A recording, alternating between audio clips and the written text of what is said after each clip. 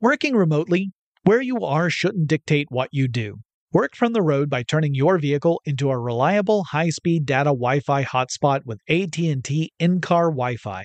On the network that covers more roads than any other carrier, take your work on the road and AT&T will be there to keep you connected.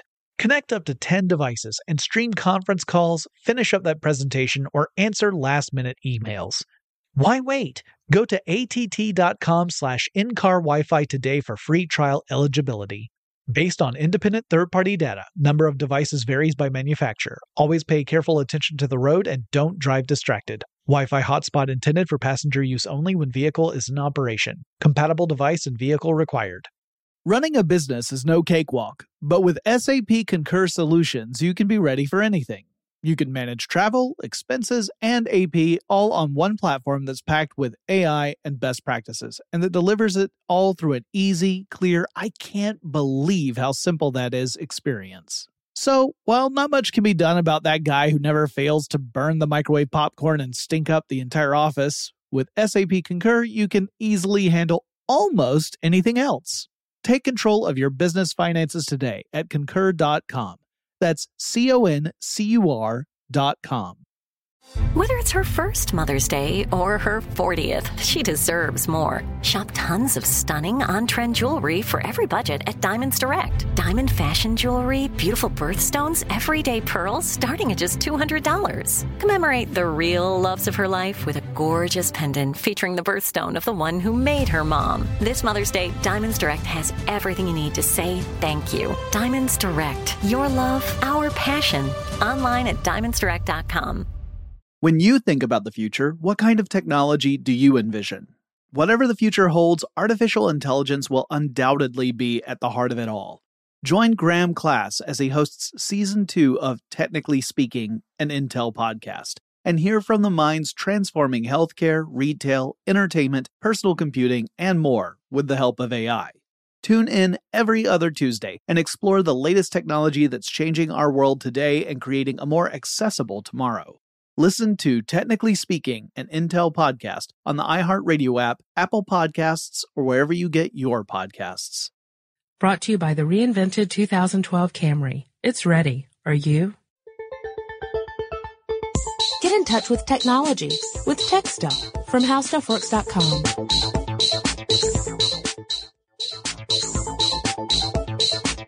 Hello, everyone, and welcome to Tech Stuff. My name is Chris Paulette, and I am the tech editor here at HowStuffWorks.com. Sitting across from me, as he always does, is senior writer Jonathan Strickland. Hey there! And today we're going to talk about a very large company that, believe it or not, started with a back rub. Yes, it did. But before we get too far into that, let's start with a little listener mail. And this listener mail comes from Alex from Lexington, South Carolina. And Alex says, "Hi there, guys. I'm a huge fan of the podcast." What a cliche. "And I was wondering if you could do a podcast on Google. I'm an avid user of Google's search engine and Gmail, but I was wondering about the company, its history, and other products like Android. P.S. Could you work in a way to say listener mail the way you used to?"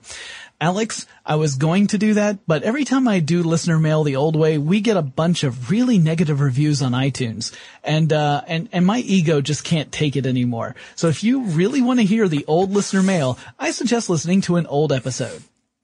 I know that's lame, but I just don't. I'm tired of it. I can't take it anymore. Yeah, the two factions are battling it out over whether or not to bring back that listener mail. Eventually, one side will win definitively, and then we will have the listener mail sound effect established from there on out. All right. But in the meantime, let's move on to Alex's topic, which is Google. Yeah, we would probably have to do 6 or 7 podcasts to even get close to covering the entirety of Google. Right. So we really wanted to focus on Google, the company. And we might talk a little bit about the search engine specifically, and then we'll mention a few other things along the way, I'm sure. Oh yeah. But let's first start with the company that was founded back in 1998. Now that's not going all the way back to the very beginning of Google. If you want to do that, you have to go into the time travel machine. You know, I said we weren't going to do sound effects, but you know what? Here we go. Into the time travel machine, Chris. Come on. All right, I'm in. All right. And we're just going to set this back to 1995. My seatbelt's broken. You just hold on. Okay.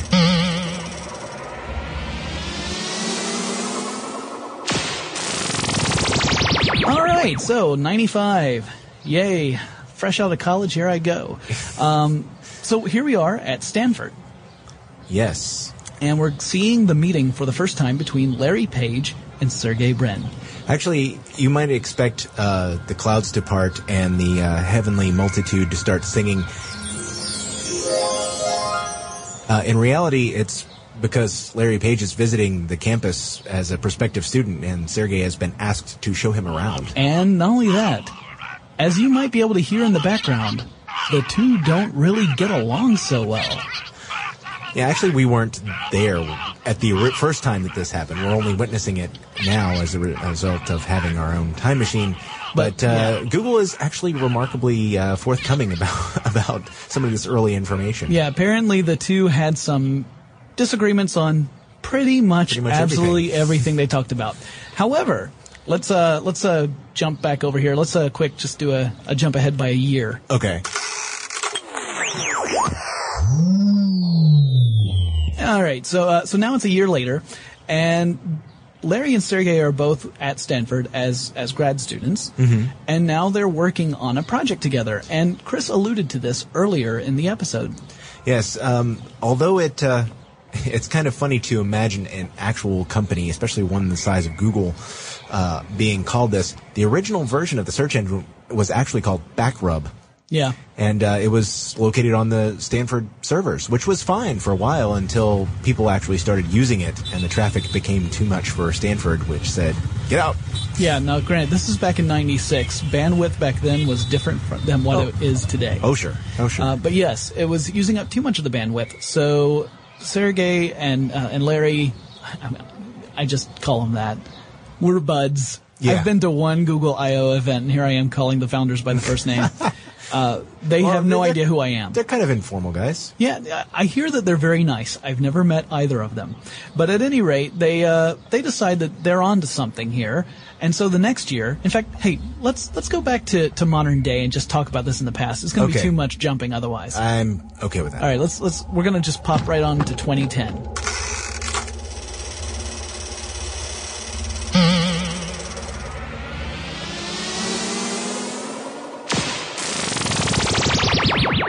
Much better. Right then. Okay, so a year after they first started the Backrub project, they decided that they wanted to try and make this an actual business.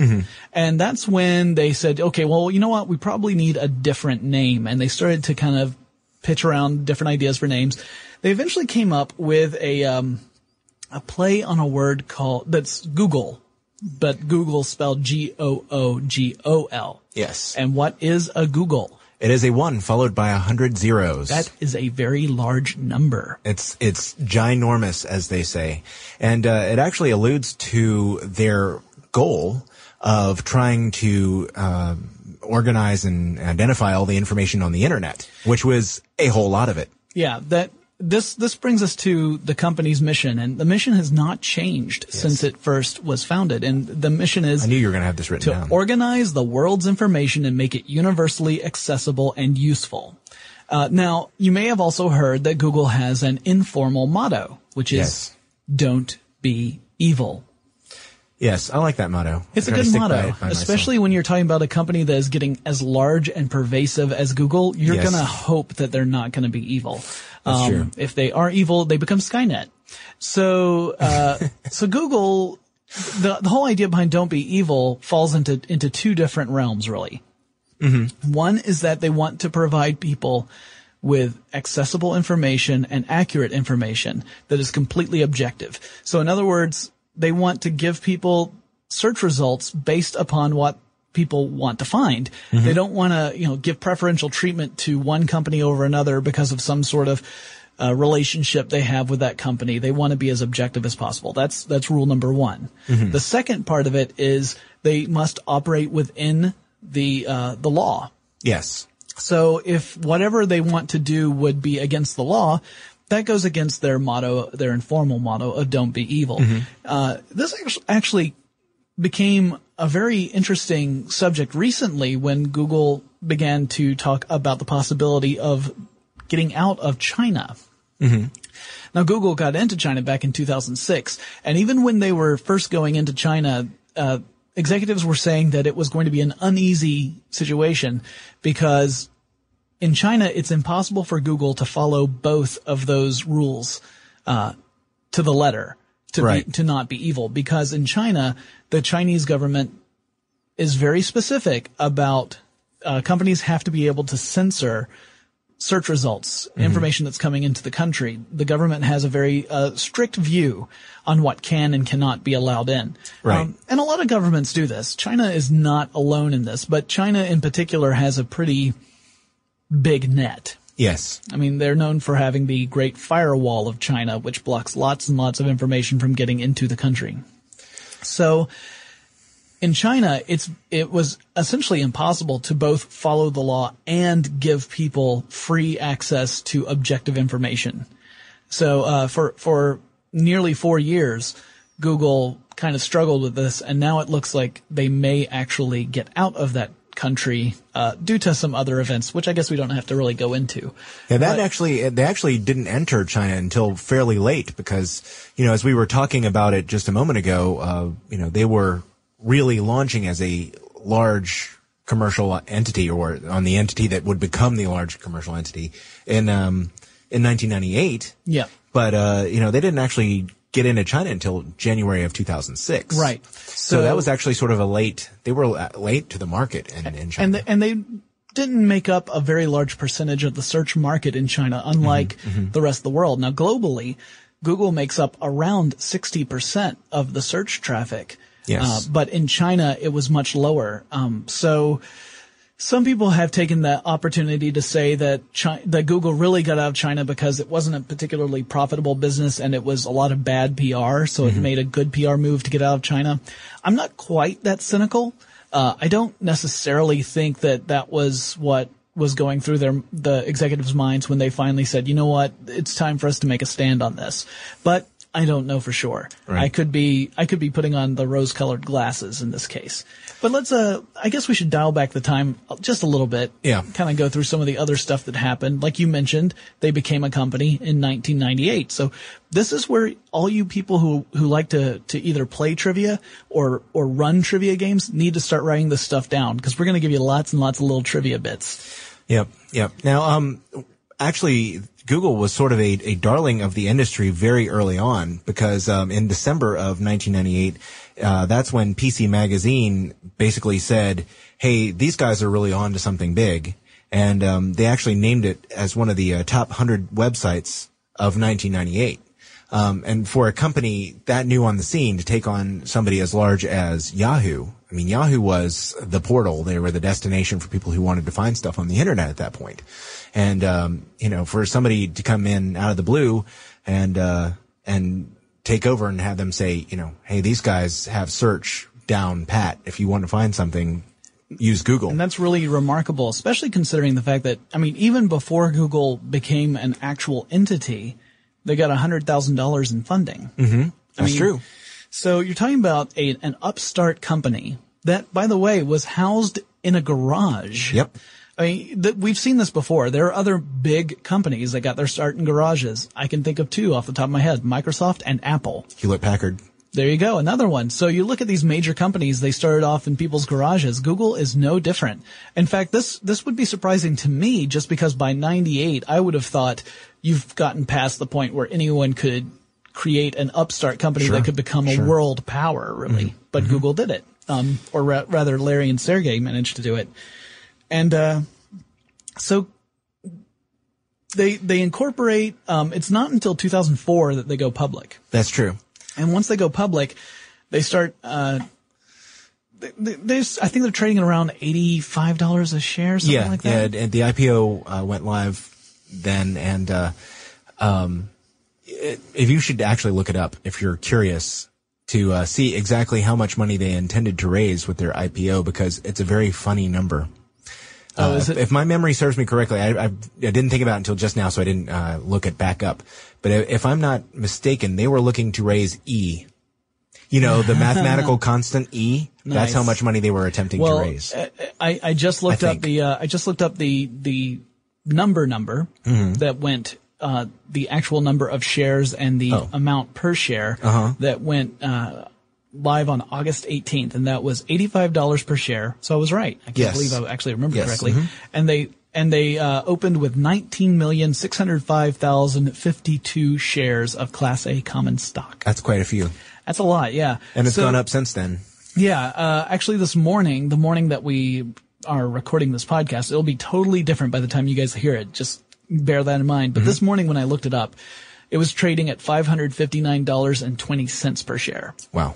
Yeah, that's a pretty big jump from $85. Yes, and I'm not sure if there have been any splits one way or the other since then. So the company employs nearly 20,000 employees.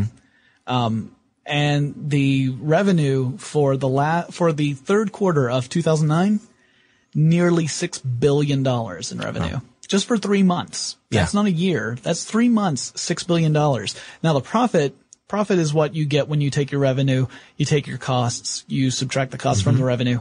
Profit was only a tiny little $3.7 billion. So, come on, Google, seriously. I'd settle for $1 billion of that. I would also settle for $1 billion. Okay. Well, there's so much to Google. So, let's touch on the search, because that's the bread and butter of how Google got started. Sounds good. Google does use spiders and crawlers to look for information on the internet. They are very polite in the don't be evil sense, in that you can actually have a spiders file in your website, and Google will, if you tell them to, stay away from it. I don't know why you would do that. Well, if you've got a site that's on the web, presumably you'd have it there so people can find it. But you could do it if you wanted. Yes, you could. And there are companies that are talking about doing that. In this case, we're talking about companies that are wanting to protect their content from being displayed freely on Google before they're given a chance of charging you to get a glimpse at it. Yes. A number of publishers are actually considering blocking themselves from Google's digital eyeballs so that they can be the first to tell you what it is that they have to say for a fee. And Google's response has essentially been, good luck with that. Yeah. But it's not really the search itself and cataloging the information that makes the difference. For Google, it's actually the algorithm it uses to display results on the search engine results page. The whole page rank situation. Yes, SERPs. I love SERP. SERPs and SEO are going to be big things that we talk about here. So PageRank is an interesting system, and it's a secret system. The algorithm that Google uses is secret, and they tweak it all the time. And there are a lot of different reasons to tweak it. One is just that Google wants to make sure that the company is providing the best search results possible whenever you're searching for any particular topic. Another is the reason they tweak it is to avoid people gaming the system. Yes. Like they don't want people to say, oh, Google looks for this, this, and this. So as long as we build that into our site, we're going to rank really well in Google. Now, why would you want to rank well in Google? Well, you want to show up on the first page of the search results because people don't generally click very deeply into search results. You don't want to, a lot of people don't go to the 14th and 15th and 16th pages. Most people don't go to page 2. Most people look at the first few links that are on the first page. Which is what you get if you click the I'm feeling lucky button. You go directly to the very first link that Google has. I think the first non-advertisement. Right. Because you can become an advertiser with Google, and they will put your results as a sponsored result that is listed separately. It's under a different color, so you can clearly see that one of them is an advertisement, whereas one is just a link that's pulled up through PageRank. But the first PageRank result is the one that you get when you click on I'm feeling lucky. So how do you rank well in Google? Well, the easy answer is that you create a really, really good website. Yes. And that sounds like a pat answer, but in general, that's exactly what Google's looking for. I mean, the things that Google looks at are incoming links to your site. Are other sites linking to your site? Because if they are, that's usually a sign of quality. Yeah. Sorry to interrupt. No, go ahead. In the early days of SEO or search engine optimization, a lot of people would try to overload their the code in their websites with keywords. Yeah. And sometimes they would put them. I remember trying to bookmark pages that had dozens and dozens of keywords in the actual page title. Right. Because they were trying to load up. But Google doesn't necessarily pay attention to the number of keywords that you have in there. But it does look at where they are on the page and who's linking to you and to whom you're linking and how old the site is. Yeah. All sorts of little bits and details that sort of tell you whether or not this page really is what it is, or if you're just trying to fool it by throwing in a whole bunch of keywords. And they look at the quality of the links that are coming in as well. Absolutely. So let's say that you have a website and you have a bunch of link farms. Link farms are these sites, you've probably seen them. It's a site where it's just a bunch of links to other sites. And the concept here is you're trying to game the system. You're trying to create all these different sites that are really just a bunch of links so that they count towards the link count. And PageRank says, oh, well, there are all these websites that are linking to this page. This page must be a good one, so I will rank it higher. That's really irritating. Google actually gets around that a little bit. So what they're looking for is they're looking for the quality of the websites that are linking to you. If you have a website that has 100 incoming links pointing at your website, but they're all from these really tiny websites or even link farms, it's not going to do as well in PageRank as a website that has 5 incoming links from really well-established websites. Yeah. So let's say that your website has links coming into it from, we'll say How Stuff Works. How Stuff Works is actually regarded as a very good website through Google, as are websites like CNN, MSNBC, like anything that's been around for a while. It's got an easily identifiable brand behind it that usually counts for a lot. The sites are established. They've been on the net. People are linking to them. Right. And so those sites that do well in Google already are considered trusted sites too. So if one of them links to you, then that's going to count more than Joe Bob, who has his, Joe Bob's World O' the Web. Until website. Joe Bob, is around and gets big and people know who he is and stuff. Right. And then Joe Bob's kicking butt. Exactly. Yeah. Go Joe. And it can happen. And again, a lot of the people out there who are saying that they can help your website rank better in Google, we call this search engine optimization, or SEO. There are little tricks you can do that can help a little bit, but the best thing you can do is provide the most compelling, interesting, and user-friendly web experience you can. Make sure that your data is relevant. Make sure that it's presented in an attractive way. That it shouldn't just be attractive. It should also be user-friendly in the sense that you want people using different browsers to be able to see it. Yeah. So if you create this really amazing website that has all these bells and whistles and special effects, but only the people who are running the very latest web browsers can see it, that's not going to do so well for you when you're coming to Google PageRank, because a lot of people just aren't even going to link to you because they can't even see the stuff that's on your site. Yeah. And, if you do search engine optimization correctly anyway, you're sort of helping Google out, because you can give them a brief set of keywords and things that will help Google identify what the page is actually about. If you try to overload it, it's going to register as noise to Google and will not help you. As a matter of fact, it could actually put you farther down the list. But we should talk about the hardware too. Because, in order to do this, to operate this search engine, there have to be lots and lots and lots of computers involved. Yeah, and they're actually using very average machines when you look at it from server technology. And Google's philosophy is that it's a lot cheaper to replace a broken average machine than it would be to replace a broken state-of-the-art machine. And if 5 average machines are the same cost collectively as one state-of-the-art machine, and you're still getting an equivalent or even better amount of performance from those 5 machines collectively, then it makes more sense to go with that. So the data centers at Google are filled with these fairly average servers. Now, a lot of them are configured in a very special way that Google has kind of come up with, and you can actually read all about this. There are articles on the web that talk about the kind of configuration that Google uses. And they have a very special file management system that allows the search engine to reference information very, very quickly, which is why you don't have a big delay when you do a search.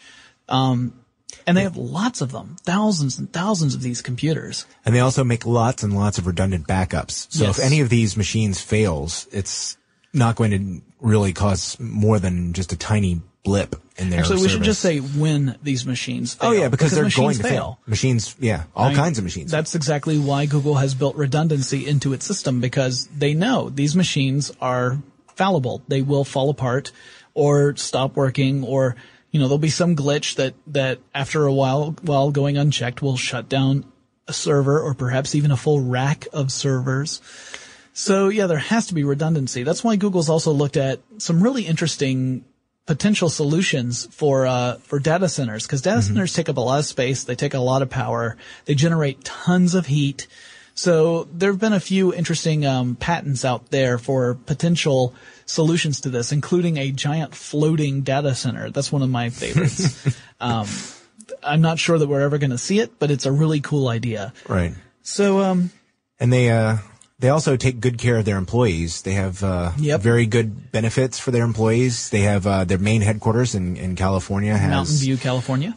all kinds of nice amenities. It's called the Googleplex, and it's designed in a campus layout.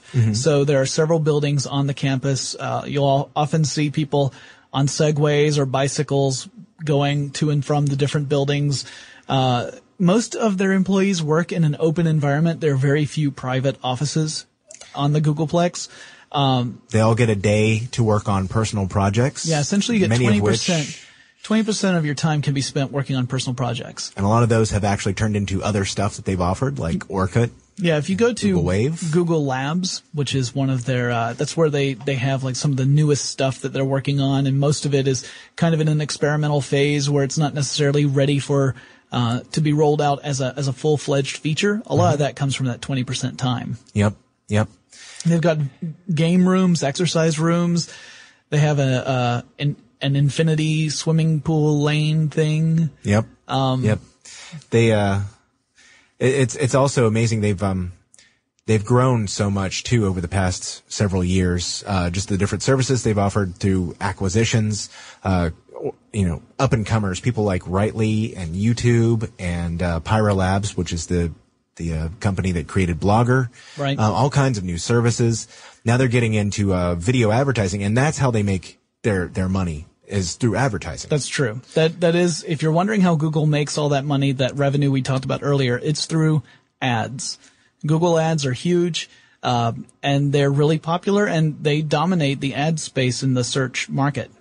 Yeah, that's, it's funny because, even, Joe Bob, when he gets his website going, he's going to be able to sign up for an AdSense account with Google and offer Google powered ads on his website, and they will, send him a check.